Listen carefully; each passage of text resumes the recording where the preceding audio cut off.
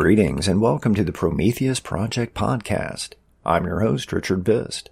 Thank you for joining me on this exploration of creativity. So for this episode, I want to talk a little bit about brainstorming. The first step in any creative project is, of course, having an idea. And for the most part, ideas are everywhere. But if you're like me, sometimes ideas are hit and miss. I have pages and pages of ideas written in my journals and on scraps of paper, scattered all over my writing area at the house.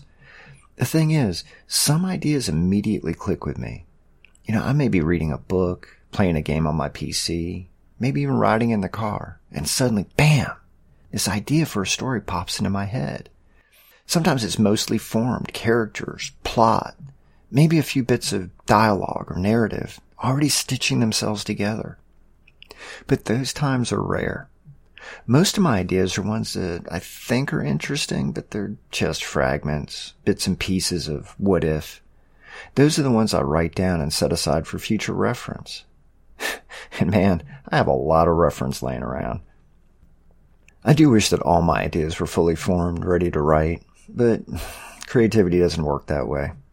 It's like those old prospectors that hunkered down in a stream, sifting through endless amounts of mud and muck for days, until they finally find that one little nugget of gold. I think that sums up how ideas work for me. I have so much running around in my head, ideas for characters, plots, what-if scenarios, and my brain has to sift through all this debris in order to find something worthwhile. Connections have to be made, tried, and retried until something clicks. And I finally get that aha moment.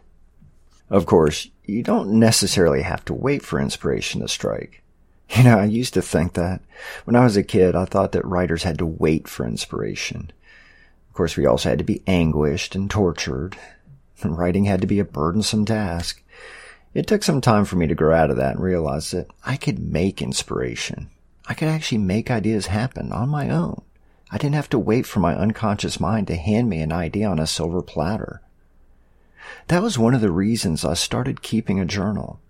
Part of it is, of course, cheap therapy, but I also wanted to log ideas before I forgot them.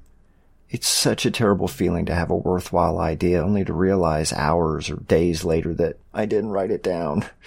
Now I can't remember any of the good stuff about it. In fact, besides having a journal, I also keep a spiral notebook and a pen in my backpack. And in a pinch, I'll even write myself an email. I don't let ideas get away from me. I may not have them all well organized, but they're all written down somewhere around here. When it comes to coming up with creative ideas, brainstorming, there are so many ways to stimulate your creative muscles, to trigger your brain.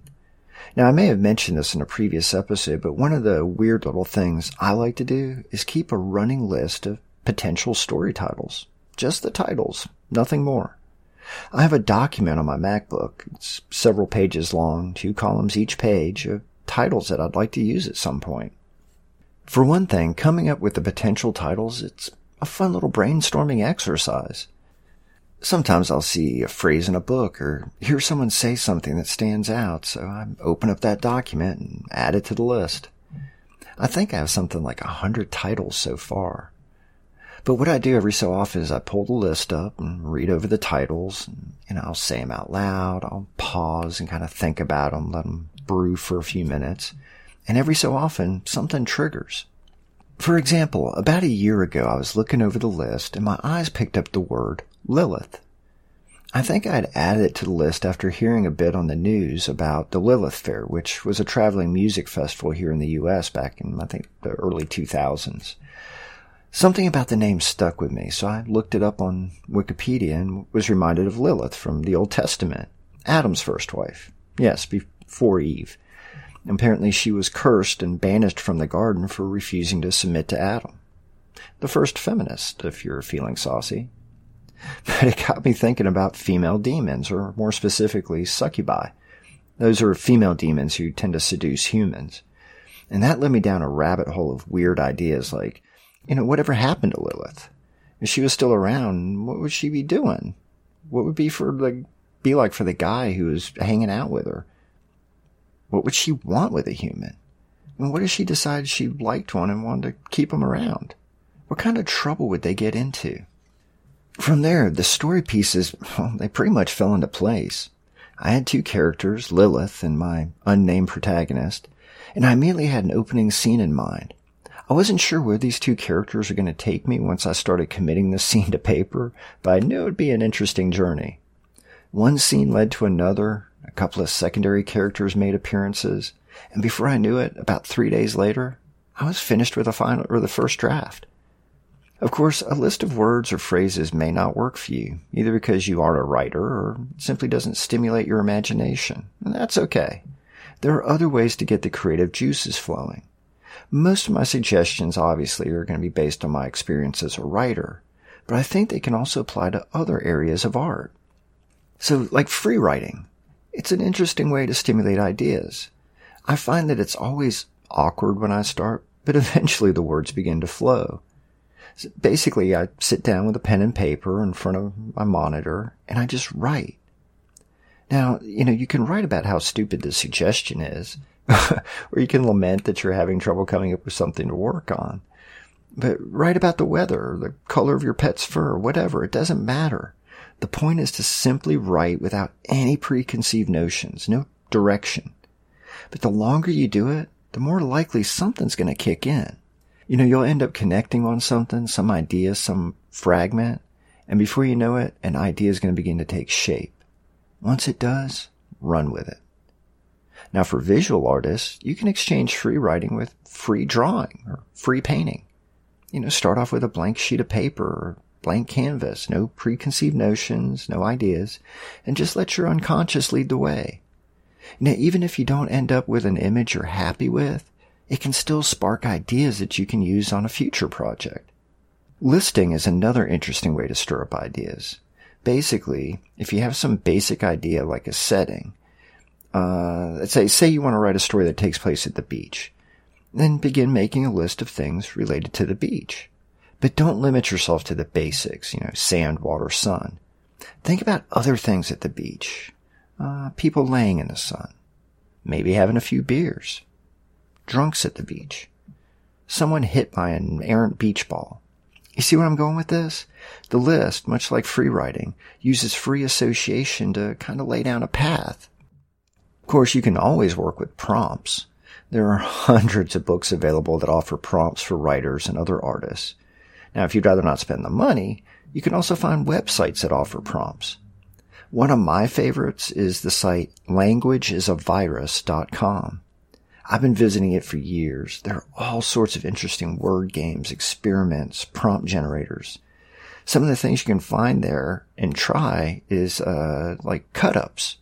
Now, cut-ups are where you take a page of text and cut it up into fragments, sentences, words, bits and pieces. Then you mix it all up on a table, pick up random pieces, and see how they fit together. This website actually offers you an online version of that. There's also word generators, character generators, plot generators. It's pretty much everything you need to help with brainstorming and coming up with interesting ideas. And the best part, it's free. Another suggestion is to go wander through an antique store, or maybe one of those donation kind of places like a Goodwill or a Salvation Army, where people donate all sorts of stuff they don't want anymore. It's like things that belong to their parents or their grandparents, maybe an ex-boyfriend or ex-girlfriend. Some of it's mundane, clothes, books, kitchen items. But you can also find some interesting oddities that can spark imagination. Weird paintings that someone's weird cousin painted for them, or twisted ceramics, or maybe creepy dolls. You might stumble upon an old photo album that still has pictures in it. Photos of strangers doing things. Can you imagine what sorts of ideas that could stir up?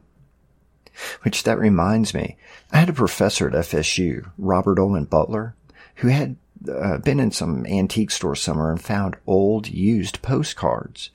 So reading the messages on the backs of the cards, these cryptic notes from one stranger to another that didn't have much in common with the image that's actually on the postcard, well, that inspired him.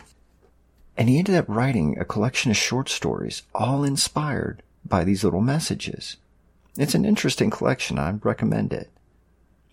But see, that's the thing about brainstorming. There's no right way, wrong way. It's all about coming up with ideas, working those creative muscles, finding something new without looking for it.